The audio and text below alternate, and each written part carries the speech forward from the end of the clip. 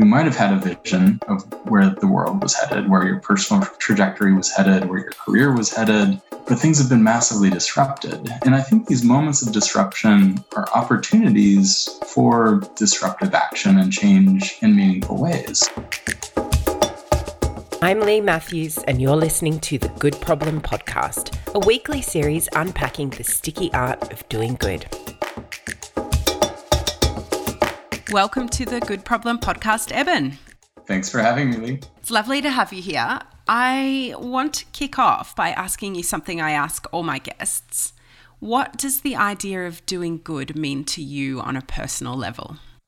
So I think I'm interested in ways that, initiatives to do good have resulted in unintended consequences. And many times a rhetoric of goodness can mask other things that are going on. And in the biotech industry, that rhetoric of goodness has often been about kind of biomedical benefits. But the other things that are going on that are being masked by that rhetoric of goodness are capital accumulation, which is good for some, but maybe not so good for others. Absolutely. Do you think that doing good is something that you say you would express in your daily life, or is it something that you kind of silo off and do it in other parts of your life? I guess, I see the idea of goodness as being related to ideas about ethics. And I think of all ethics as being relational. You don't just come up with ideals or values in a vacuum, but you develop them over the course of human relationships, over the course of relationships with ecological processes and the food systems and industrial systems that keep us alive. And in some ways, it's difficult in the contemporary times to be, independent of systems and processes that you find unethical. So doing good in compromised times is often very, very challenging. Yeah, I 100% agree with that. How would you say that your notion of what is good has evolved over time? It's been, I guess as an undergrad, I encountered some missionaries that were trying to do good. They were trying to, help some folks that didn't have access to modern medicine. This was in Panama. And very early in life, I watched a rhetoric of goodness fail. And I think, watching that particular case made me skeptical of folks who claim that they're doing good. But I think as I've grown older, I've come to see how to kind of reclaim hope and reclaim the good in projects that are otherwise compromised, to recognize that in these times, there is no such thing as purity of intentions, and to think about ways that different values and ethics might come together in an intersectional way to make interesting things possible. Yeah. Eben, you have a fascinating and diverse body of work behind you, and I can tell by the way you're talking that all of that has contributed to how you're talking about doing good. One thing I was looking at when I was researching your background was your work in multi-species ethnography. Can you describe what this is and how you came to work in that space? Because I'd never come across it before. So when I was an undergraduate student, I was interested in biology and also in culture. And in those days, there were prefigured ways of integrating, the field of anthropology that studies culture and the field of biology.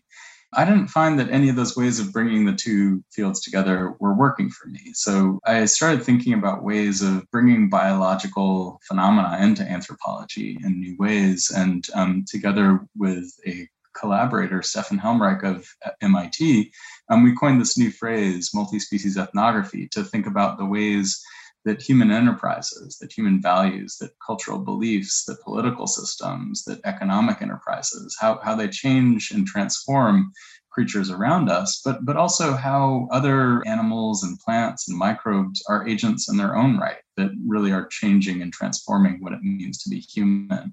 So multi-species ethnography is about rethinking the human condition while taking account of all the, critters that are in our gut, the microbes that, help us digest the food and influence how we think and feel about the world, but also, the animals, plants, and other organisms that are in our homes and our broader environments that are connected to us by commodity chains and industrial assemblages. And how would you say those concepts could be applied to ethical frameworks around science and research that we have now?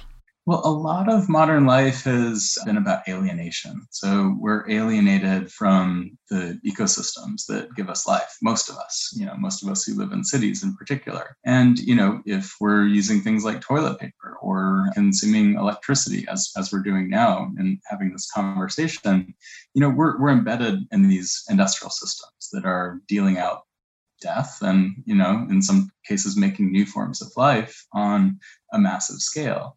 So, how to be good and how to be ethical in these times is really challenging. And I think sometimes it's easy to lose hope. It's easy to lose a sense that, we can impact the world in meaningful ways.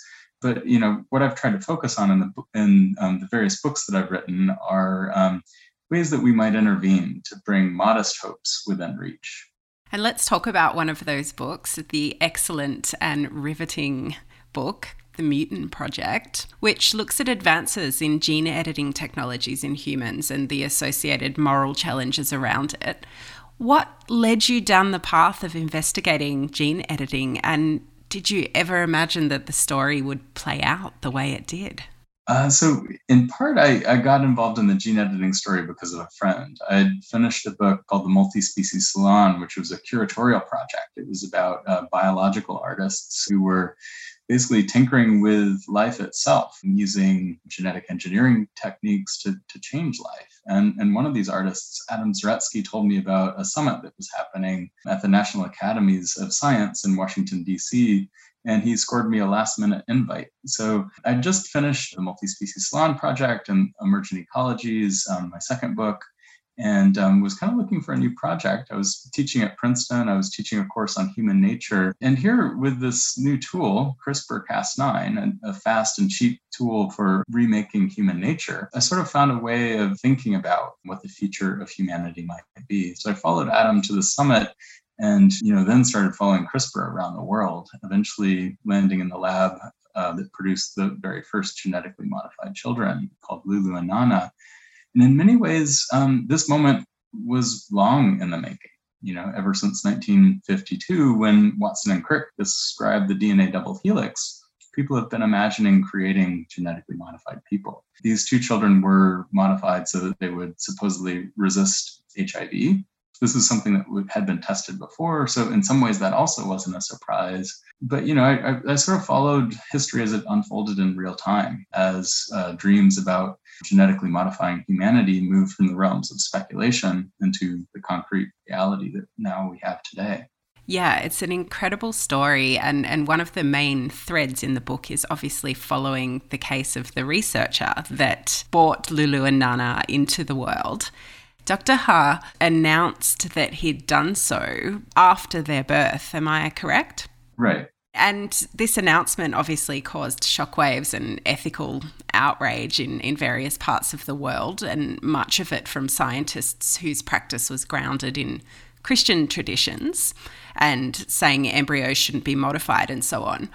What reflections do you have on why Dr. Ha pursued his goal? So in some ways, Dr. Ho had a hammer and was looking for a nail. So, CRISPR was this tool that had been tested out in a variety of contexts. It was known that it could produce targeted damage to DNA, and he was just looking for a good target. And the tools of in vitro fertilization have a long storied history, much longer than CRISPR. IVF has been around for more than 40 years now. The very first test tube baby, Louise Brown, was actually celebrating her 40th birthday, the same year that Dr. Ho was engaging in these experiments. So Louise Brown engaged in this lifelong struggle to be considered normal. And now we have thousands, millions of IVF babies, now fully grown people, living and walking among us. So Dr. Ha saw an opportunity to basically bring two fields of science together. He wasn't trained really in doing this. He was a biophysicist. So in many ways, this was sort of the realm of pure theory that meets up with speculative economy of Silicon Valley. He was a PhD student at Rice and then went on to a postdoc at Stanford in the heart of Silicon Valley. So he had a lot of investors. He got backing from government officials in the Communist Party.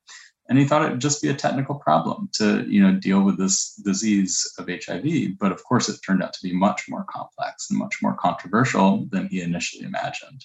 In the book, you paint a fairly vivid picture of the biotech industry in China. Massive amounts of money poured into experiments against this backdrop of, in some cases, extreme poverty and lack of access to basic needs there. What do you think is driving the race in China? There's a lot of things driving the race. And in part in the book, I'm trying to kind of read this particular event in scientific history against the backdrop of sort of Western innovation and then the rest of the world trying to catch up. So in China, there's a real drive to become a country of innovators, to be a future-oriented society, to produce the sort of disruptive innovation that will unravel the hegemony of Western modernity. And there's a long history in the West of feeling threatened and afraid of scientific developments in China. So if you go way back to 1912, there was a British colonial novel called Dr. Fu Manchu that talked about this evil Oriental genius who stole Western knowledge and basically threatened the downfall of civilization. So on the one hand, this is part of a much broader agenda in China to have advancements in cyberspace and robotics and autonomous systems engineering, a whole suite of what President Xi calls frontier technologies. The aim, as I said earlier, is to disrupt the status quo of Western modernity. So that's kind of the backdrop for this particular experiment. And, within the field of genetics, people have been talking about, again, doing this for a long time. So Dr. Ha saw his moment of opportunity. He walked through that window, but met with some unintended consequences. And we won't go into exactly what those were because everybody should definitely read your book. But it does bring up questions around the fact that advances in science are often well in front of the ethical frameworks that we have to deal with them. And we're often doing this retrospectively or scrambling to get in front.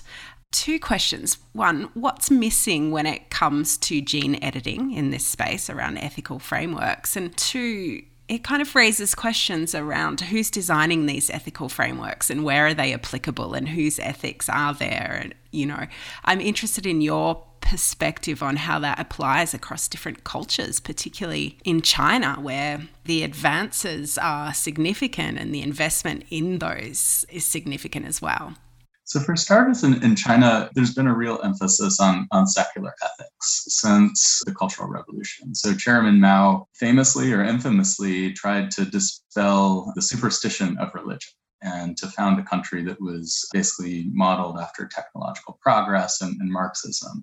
So you have socialist values at play there. But, more recently, you see these values of Silicon Valley. So the idea of goodness there is disruptive innovation. So there's a bias towards action. Move fast and break things is one mantra that you hear, Google or Facebook or these digital engineers using. And that was very much the kind of ethos that was hovering around CRISPR, these kind of ideas of just, do the thing first, see what happens, and then we'll figure out how to deal with it. In my field, people are talking about anticipating the future and trying to think about what sort of values and ethics should be applied to govern this future. In a technical term, anticipatory governance. So we need to anticipate what's about to happen and sort of set up some rules of the road. So I think there's ideas about goodness, ethics, values, but also, concrete legislative things need to be put into place. So in this particular case, in Chinese law, there weren't that many laws violated in this particular experiment, but there were profound human values that were violated. So even though Chairman Mao tried to get rid of the superstition of religion, as he styled it, very much there are religious and ethical values that have long histories in East Asia that influenced how the Chinese public responded to this experiment. So prior to the birth of these two genetically modified babies, there had been other CRISPR experiments with human embryos in China, and nobody really noticed in China. There was a lot of hand-waving by bioethicists in the Christian tradition internationally, But for people who have latent values influenced by Confucianism or Taoism alongside Marxism and ideals about technological progress, that earlier CRISPR experiment didn't ruffle any feathers. It didn't make any waves. But, in the Confucian tradition, a person becomes a person after birth. It's not like the Christian tradition where personhood, is at the moment of the sperm entering the egg. It's is it 14 days? It's a little fuzzy in Christianity, but there is a sense that, thou shalt not mess with the holy gamete, and, at least particular articulations of Christian bioethics that influence like Republican senators and congressmen in the United States. So I think in this particular situation in China, in some ways, the legal framework wasn't there, as it's not really there in the US. Australia, it turns out, has a pretty robust legal framework about this. Other countries like India also have a lot of pretty strict laws about what you can and can't do with genetically modified human embryos. But in China, at that point, the laws were unclear. Interestingly, even in the last couple of weeks, we've seen some changes in China, where there's a whole sweeping set of new guidelines that are in place. And it's not possible to do the same sorts of experiments with human embryos in China.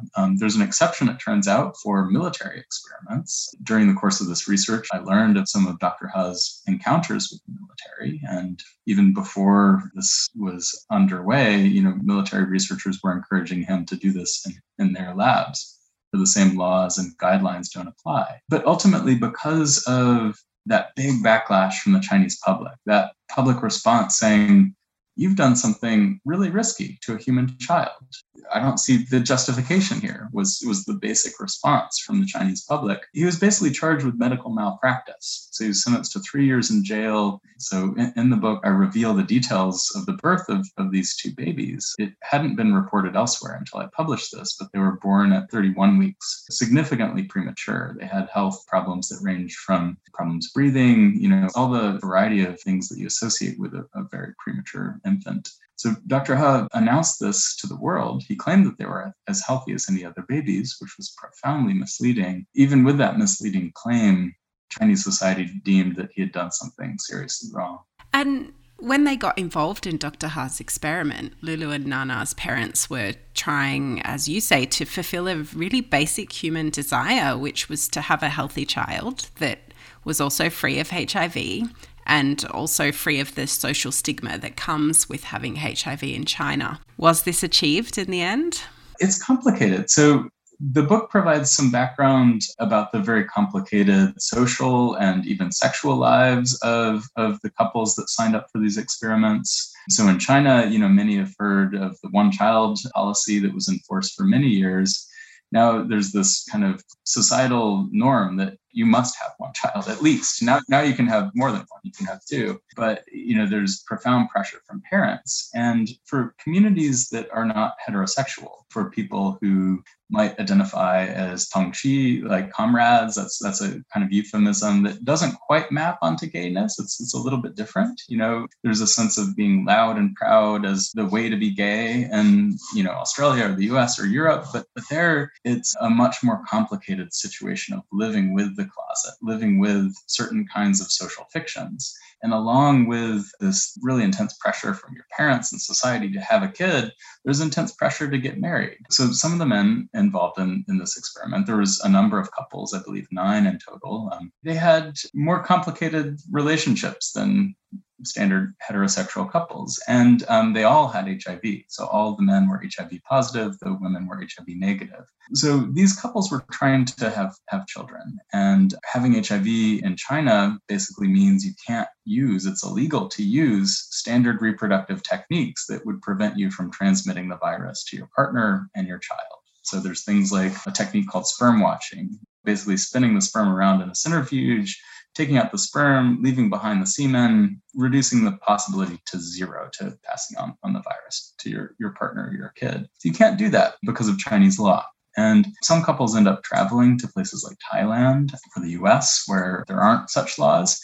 But in the case of these particular couples, they either couldn't travel because they couldn't afford it, or some were members of the Communist Party or active duty military members who would need to justify this travel. If you're active duty military, you need to apply for a special passport to travel on personal leave. So for these couples who are dealing with these really complicated sets of conflicting values and desires surrounding baby making, surrounding what being a responsible citizen is, if you're living with the virus, what are your responsibilities to others? They were trying to do good. And they found this experiment as sort of the only way they could meet with these conflicting values and norms and desires. Yeah. And were Lulu and Nana the only children born of this experiment?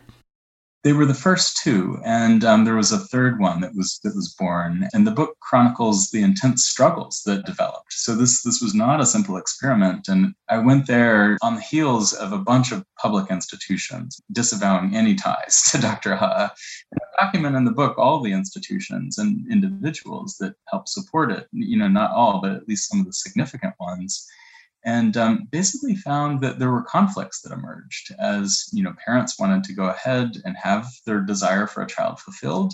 Lulu and Nana had been born. It was known that some health problems were associated with the birth, but they were minimized, at least by Dr. Ha. And, a second couple emerged, actually a second and a third couple emerged. And at certain points, Dr. Ha said, don't go ahead. And members of the lab said, don't go ahead. But they went ahead anyway with the hospital that had the modified embryos in a freezer.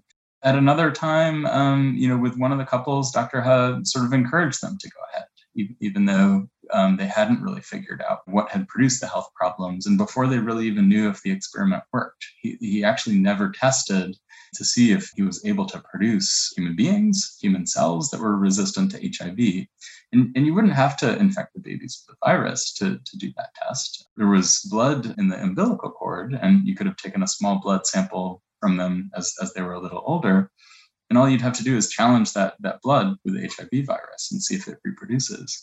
But that very simple virological experiment was never done, in part because Dr. Ha was busy in his entrepreneurial ventures. He was traveling to Beijing, to California, to Thailand, to this special medical tourism zone called Hainan in China, trying to set up new business ventures and opportunities rather than focusing on the basic science and the health and well-being of these two children. And do we have any information on the health and well-being of these children as they're growing? Very little. And in part, that's because the parents don't want to be subject to ongoing surveillance and monitoring. So in addition to profound negative reactions targeting Dr. Ha on social media in China, on Weibo and WeChat, there were many, many derogatory comments targeting the parents, asking, why would you do such a thing? Part of the desire of the parents was to not liberate necessarily from the disease of HIV, which is not much of a disease these days. If you stay on your medications, your life expectancy in China or Australia or the US is likely to be very similar to normal, maybe even better than normal because you're getting more medical checkups. But, there's profound stigma associated with HIV, and they don't want their children to be living with this stigma, and they also don't want to be outed at work. So if your status is discovered, you could very easily lose your job in China. So in getting to know some members of the HIV positive community, some who are associated with the experiment, I learned that people are often managing dual identities. There's the health insurance card that you use to get your medication. One benefit of being HIV positive in China is that you get free medication and counseling and testing for life. But then there's the identity that you use for work and maybe for social relationships. So the identity of the children and details of their medical status has been closely protected by the parents. The Chinese government has made some indications that they plan to kind of follow up on experiments that Dr. Ha never did. But it's a subtle, complicated negotiation. And in one respect, it's important that the babies get the medical care that they need. But I think the risk is there that the medical establishment will step in and turn these children into lifelong experimental subjects. Absolutely. At a broader level, all of this really raises questions around the ethics of access, or who owns the technologies that are being used to do this, and therefore who makes decisions about who gets to benefit from or access to them. Are there any developments in this space in terms of frameworks or legislation that guides how we use emerging technologies like this? So part of the problem is that these new technologies are producing new extremes in medical inequality. So a few years ago, there was a big scandal about the cure for hepatitis, a chronic viral condition that until that moment was very difficult to get rid of. The price tag of that new cure was 80 grand, and a lot of insurance companies weren't wanting to pay for it.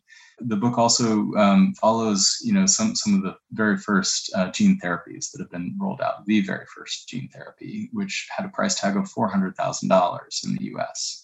These therapies are effective. They might not be cures. The drug companies and pharmaceutical companies would like to have us believe that it's one and done, that you change the DNA and you cure a disease. But the patients who participated in the trials, and here I'm talking about some of my work in Philadelphia that pioneered the first use of CRISPR in clinical medicine in the US, but before that also pioneered the first gene therapy. So the patients who signed up for the gene therapy trial were living with children who had leukemia. And they'd been through so many failed experiments before that anytime, even in the interview, when I was asking them, what does it feel like to possibly get a genetic cure? They really pushed hard against that word cure and said, it's been a few years, it's in remission. We don't know if it's going to come back, and we don't really know if there's going to be side effects. So there's still a lot of unanswered questions, but the pricing structure of these new therapies, that one, $400,000, a new one from the same company, Novartis, funded these trials. Novartis now has a $2.1 million cure for spinal muscular atrophy. They're marketing it as a cure. We don't know if it's a cure. And as a result, governments, national health plans, insurance companies are being forced to decide, who lives and dies. People are starting GoFundMe campaigns. If you happen to have $2.1 million lying around, go for it. It's all yours. But most people don't. And the family that participated in that particular trial, Lisa Wilkins was the mother, told me she went into the trial not knowing if she was going to have to mortgage her house. And the mortgage analogy is actually pretty apt to where the field is headed. A lot of the executives involved in developing these therapies are also trying to develop new financial products. So in a meeting at the New York Academy of Sciences 2 years ago, they basically said, we'll have these new products and it'll just be like a college loan or a car loan or something like this. But if you can imagine being born into conditions of debt, so that spinal muscular atrophy treatment of $2.1 million, that's being offered to newborns, parents that are confronting this proposition. Do I come up with the funds for this, or do I negotiate some kind of complicated financial arrangement? So if you can imagine being that child and growing up with that debt, even before you'd go to Harvard or Yale or whatever, and rack up the tuition bills that you would have in the States. So it's producing new kinds of inequality and also serious concerns if we're thinking about anticipating this future that's coming and the sorts of ways that we might govern that future. Can society afford these treatments? Can national healthcare systems afford these treatments? And I think it also relates to current discussions about intellectual property. This is a very hot topic these days with COVID vaccines. So a lot of this new medicine was developed on the back of publicly funded research. So how is it that certain companies are able to patent and profit from this intellectual knowledge? I think it's something that is going to impact us all in terms of the collective resources that we have for healthcare. It's a much bigger problem than the community of people who live with HIV or live with leukemia. As a society thinking about the near future, it's something that's going to impact us all.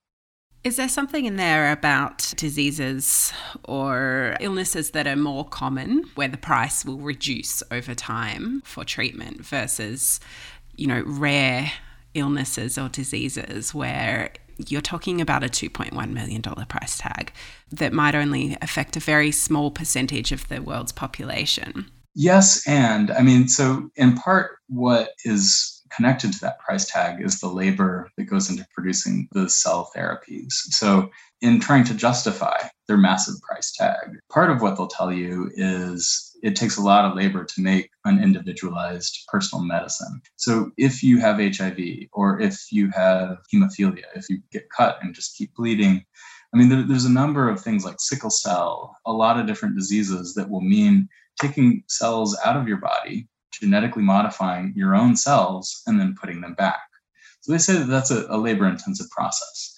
Yes, it probably is labor-intensive, but it's also a serious price inflation. Economists who've calculated around this have said that this is serious price gouging. There's other kinds of technologies, genetic technologies, that are going to be less labor-intensive to produce. So in the book, I describe, without going too much into the details, a kind of cancer therapy that you could develop with white blood cells. And you would just modify one blood cell type, and then it could be used in a wide variety of people, in a wide variety of patients. It's called a universal CAR T cell, is the kind of therapy. And, if you were to develop that, that would, in theory, be a lot less labor intensive to manufacture.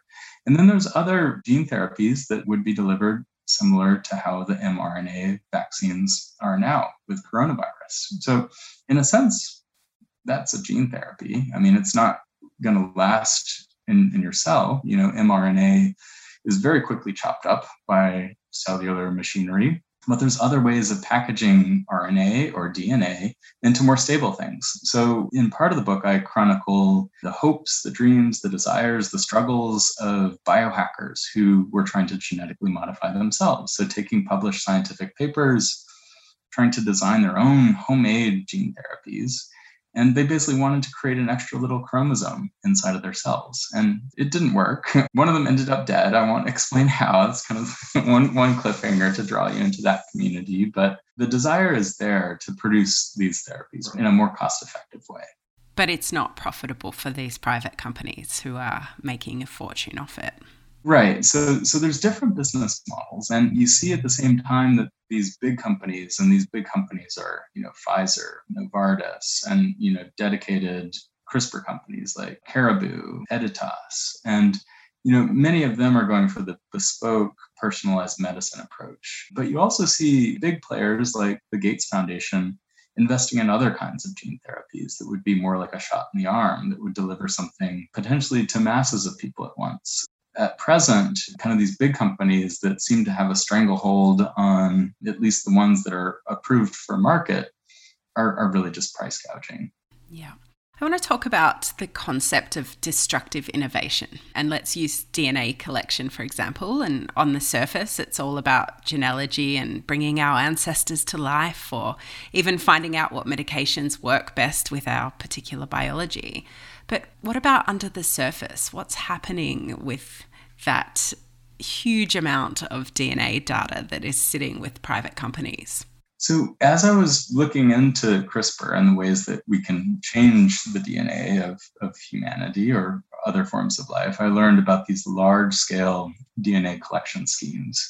And actually, one bit that didn't make it into the book is a big symposium called the Giant Jamboree of iGEMs, genetic engineering competition, where thousands of undergrads from all over the world come together in Boston, at least before the pandemic. And there, the FBI gave a presentation. And the FBI was, trying to ferret out what they saw as the bad actors, but their vision of the future was terrifying to me. So the FBI told these assembled biotechnologists that information was being collected about us today that is going to get integrated in new ways in the very near future. So some of that information is genetic. It's also our social media posts. It's also information from medical records. It's also information about our fitness. Your smartphone can even collect this. It knows how long you sit in a chair. It knows how fast you walk down the street. It knows if you're biking or doing other activities like that. Massive DNA collection schemes are taking place. And some of this is, people who are just curious, as you said, about, my ancestors, or, do I have a gene that might predispose me to something like breast cancer? And, in various jurisdictions, the FBI in the US, in China, various elements of the security state are cracking into these databases in various legal and not so legal ways. Companies like 23andMe and Ancestry have variable policies. Some of them have tried to protect their users from surveillance, but well-meaning individuals who upload their DNA into other databases are finding that this is being very helpful in FBI investigations. So suddenly your cousin commits a crime, someone who's, you might not have seen for 20, 30 years, but who happened to be a, enthusiast about genealogy. You suddenly get drawn up in this dragnet of potential suspects. There's also mismatches in these databases too. These technologies are not infallible, and you likely have one or maybe two people who have very similar genetic fingerprints. So some random person who's not even related to you commits a crime, and you suddenly become a suspect. In China, one of the sites that I visited, BGI, is really pushing a prenatal screening test called NIFTY. And the book talks a lot about eugenics and the consequences of, selecting quality children or the best child. But that test is also really without properly informing the parents. It's also creating this massive database of Chinese DNA. So in addition to collecting the children's DNA, they're collecting the whole genomes of the mothers. And this is the largest whole genome database in the world. This company, BGI, has a subsidiary called FGI, Forensic Genomics International. And there's all kinds of ways that DNA data has been used and abused in China. So I think we need to be thinking about the security state, but also ways that genetic surveillance can play out in other arenas like insurance, arenas like employment. If an employer thinks that you're going to get sick because of some genetic predisposition, are they going to hire you? And really, with these intensified forms of data capitalism, the ways that these Silicon Valley companies are sharing data and basically monetizing these data, it's really hard to predict in a year from now or 5 years from now who's going to have access to these various kinds of data. I think without these robust protections, without anticipating that future and legislating for that near future to come, basically the rules of the road are being written by companies who have moneyed interests in that particular future. Eben, I want to bring the lens back to you a little bit and ask you, what do you find most rewarding about the work that you do, and what is it that you find the most challenging? Well, conversations like this are certainly rewarding. It's great when you sit down and write something and someone reaches out to have a conversation. Some of the challenges are, and these are challenges that I've dealt with in concrete ways, but translating some of the insights that you find from this long period of research into lasting policy change. So with my first book, I spent about a decade working on human rights issues in West Papua, a place where there's a genocide taking place. I was mostly working in Washington, D.C. with congressional leaders. I also have interfaced with policymakers in Canberra and in London. But in contemporary times where there's so many competing different hot topics, getting people to anticipate the future. Human rights are in some ways super hard because there's also really entrenched powerful interests that are fueling genocides.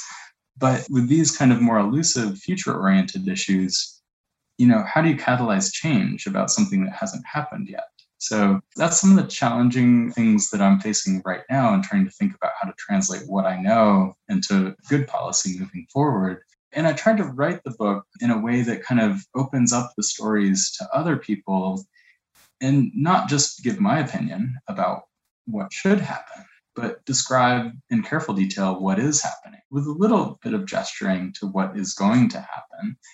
And, I think that really opens the door for other people who read about this and want to get involved in legislative action and change, because this kind of thing isn't just going to happen automatically. These kinds of changes only happen when people get involved and, start talking to elected officials and transform the landscape. Absolutely. And if we don't know, then we can't make those changes and things will just move forward without us knowing.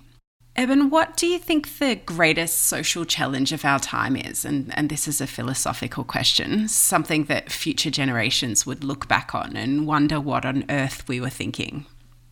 I think the biggest challenge is making sense of all the things that are going wrong at the same time, and figuring out a meaningful place to intervene, right? Yeah. I've got students who are working on various problems right now, everything from incarceration in the States, in the United States, and the sort of gardens that are forming as a hopeful place where prisoners might learn to interface with the natural world in new ways. And others, that's Elizabeth Laura. Cameron McKean is working on coral bleaching as global warming is creating these catastrophic shifts resulting in mass death.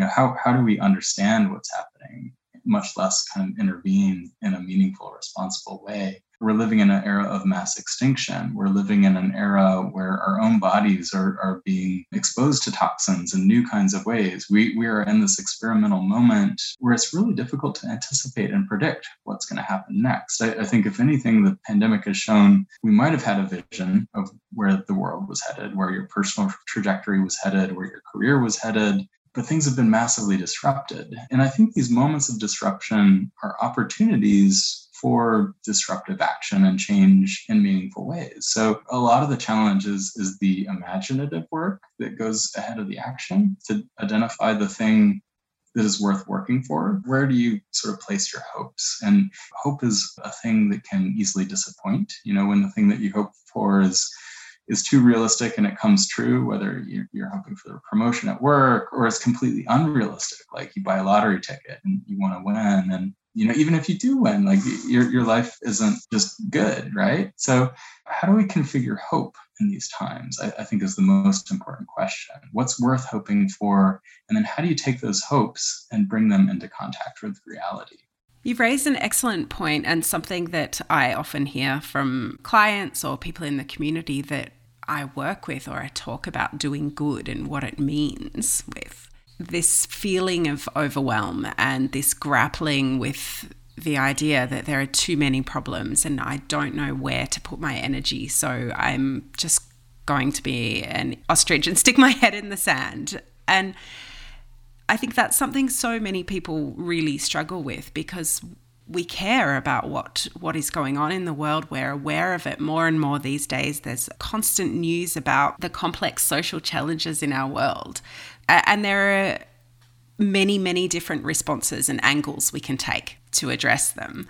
And my question to you is, how do you choose what it is? You spent 10 years working on a very specific issue in West Papua. How did you choose where to put your energy? A lot of times it's by accident. So, I stumbled into West Papua as a high school exchange student, trying to get to my 6-month homestay in Java, and later came back and found myself in the middle of a genocide and a revolution. I think as I'm trying to think about what is possible, horizons of future possibility, a lot of times it's about identifying things concretely that are within my sphere of action. If I do this concretely will be different. There will be actual, real, material consequences in the world. I mean, you can also think and act as if everything matters in a real sense. Like everything produces material consequences every time you turn on the light switch or decide to hang out your laundry to dry rather than using the dryer. Like these are consequential actions that do things in the world. But at the same time, you're thinking about things within your sphere of immediate influence. I think it's also important to reach out to others and build big coalitions that are capable of reconfiguring horizons of possibility. So, even elected officials, and I've become close to a number of people who are in elected positions of power. They're limited in their capacity, and they need us to either show them what's possible or radically transform the imaginary horizons so that we can collectively do something that seems inconceivable now. I think that's part of what needs to happen is, certain segments of society love getting out in the street and sort of shaking their fist at the sky. And I think the kinds of collaborations that might emerge between elected officials and folks who feel relatively powerless, like that can be really transformative. So that's where I see hope, is that new possibility of coalitions that change how the future looks. Absolutely. If you could tell the world something and know that every single person would hear it, what would it be? I think it's related back to hope. So hold on to hope find things that are worth hoping for, and do that critical work, bring your own ethics and values to bear on this field of hope, and then reach towards your dreams and bring your dreams towards reality. I love that. Tell me about someone who you think is doing a lot of good in the world right now. Alondra Nelson. So Alondra Nelson is a very eloquent author. She's written a number of books. Her first one was about a Black power struggle in the US. It's about the Black Panther movement and the way that it basically offered healthcare to people who were being abandoned by the government. She wrote another book called The Social Life of DNA that looked at the role of genetics in reparations cases. So people were gaining standing in court by demonstrating that they had a genetic connection to slaves. So they were able to sue insurance companies and make claims saying, you made money off of the unpaid labor of my ancestors. And, this is how I'm going to get standing in court. And now Alondra is a official in the White House. She is part of Biden's science and technology team. So Alondra was my mentor last year at the Institute for Advanced Study at Princeton. And now she's taking, some of her ideas and putting them into practice. Wow, amazing. Eben, where is your favorite place on Earth?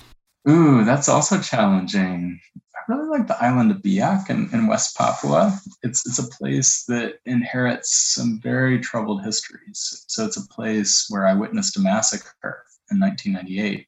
I was in Biak as a college exchange student in university, and watched a number of people, hundreds of people, get loaded onto a boat and taken out into the middle of the ocean and dumped overboard. So this massacre killed scores of people. And in the face of indifference on a global scale to what happened in that particular moment and the ongoing struggles that the indigenous peoples of West Papua live with, they continue to fight and struggle for change. So Biak is also a beautiful place. It has some of the most amazing beaches in the world. It's got tropical forest there. It's full of rich traditions of singing and dancing. It's a place where indigenous peoples really taught me how to hold on to hope in the face of utter despair. Situations that would put, most of us in this situation of total despondency. I think the Biak peoples have really learned how to innovate and find possibilities for a livable future. The latest bit of news about Biak is that Elon Musk is planning to establish a launching pad for his SpaceX program there, within a stone's throw from where this massacre took place. And of course, he didn't consult with the indigenous peoples. He consulted with the government and got a contract with them. And even in the face of these international alliances that are squashing the dreams of the indigenous peoples that live there, in some ways that's an opportunity. It's an opportunity for people on the global stage to notice not only the beauty of this place, but the situated struggle that the indigenous peoples who live there are undergoing to kind of reclaim autonomy in their own homeland. Absolutely. I interviewed John Martinkus on the podcast recently. Have you read his most recent book? No, I've heard about it. Yeah, it's great. It's great. And that was a fascinating interview. And there isn't enough talk about what's going on in West Papua. And this is happening right on the doorstep of Australia. And you wouldn't even know. Yeah. What book are you reading at the moment? Gosh, let's see. Actually, just a remarkable one that I read yesterday, and I'm going to have to find the exact title. It's by Christos Lentiernis, who's in Scotland. He's an expert on pandemics and epidemics, and Human Extinction in the Pandemic Imaginary is his latest. And he's thinking about how we might not just think about the current pandemic, but the long legacies of emergent diseases like the bubonic plague and the earlier SARS through the lens of colonialism and empire and the ways that the capitalist world system has created new kinds of vulnerabilities. So I just really enjoyed that book and I talked to him on Monday. Amazing. What about podcasts? Do you listen to them? I do. I listen to a bunch. One of my favorites is Snap Judgment, Storytelling with the Beat. It's one produced out of Oakland, California, and it has some of the more imaginative, storytelling projects enlivened with music, enlivened with irony, comedic juxtapositions. So that's my favorite. Excellent. Eben, it has been so amazing to talk to you. I really appreciate your time, and your book was just excellent. And I encourage everybody to go out and buy it and read it and talk about it with other people, because it really does raise some issues that I hadn't considered. And I think we're not hearing enough about the advances in technology and the effects that they will have on our own lives and our children's lives. So absolutely read it, and I cannot wait to read your next book, as I'm sure there is one on the horizon. Yeah, I'm working on a long, slow book about SARS-CoV-2, the virus that's responsible for the COVID-19 pandemic. So it's not going to be a fast book, but a considered book. Excellent. Well, I really, really look forward to it. Thank you. Yeah, thanks for having me on the show. This podcast is recorded on the lands of the Dja Dja Wurrung and Taungurung people in the Kulin Nation. We acknowledge them as the traditional owners and true sovereigns of the land. Despite the impact of European invasion, we acknowledge their deep understanding and connection to country and rich cultural knowledge. We acknowledge and pay our respects to their elders and elders of Indigenous communities across the world, past and present. Podcast episodes are made possible through the hard work of my amazing team, including audiovisual production by Brianna at Bambi Media and creative production by Olivia Allen. The Good Problem podcast is a project of Alto. We partner with purpose-driven leaders from the business, non-profit and philanthropic sectors to achieve aligned, ethical and sustainable impact. Find out more at www.altoglobalconsulting.com. You can also find us on Facebook and Instagram by searching for Alto.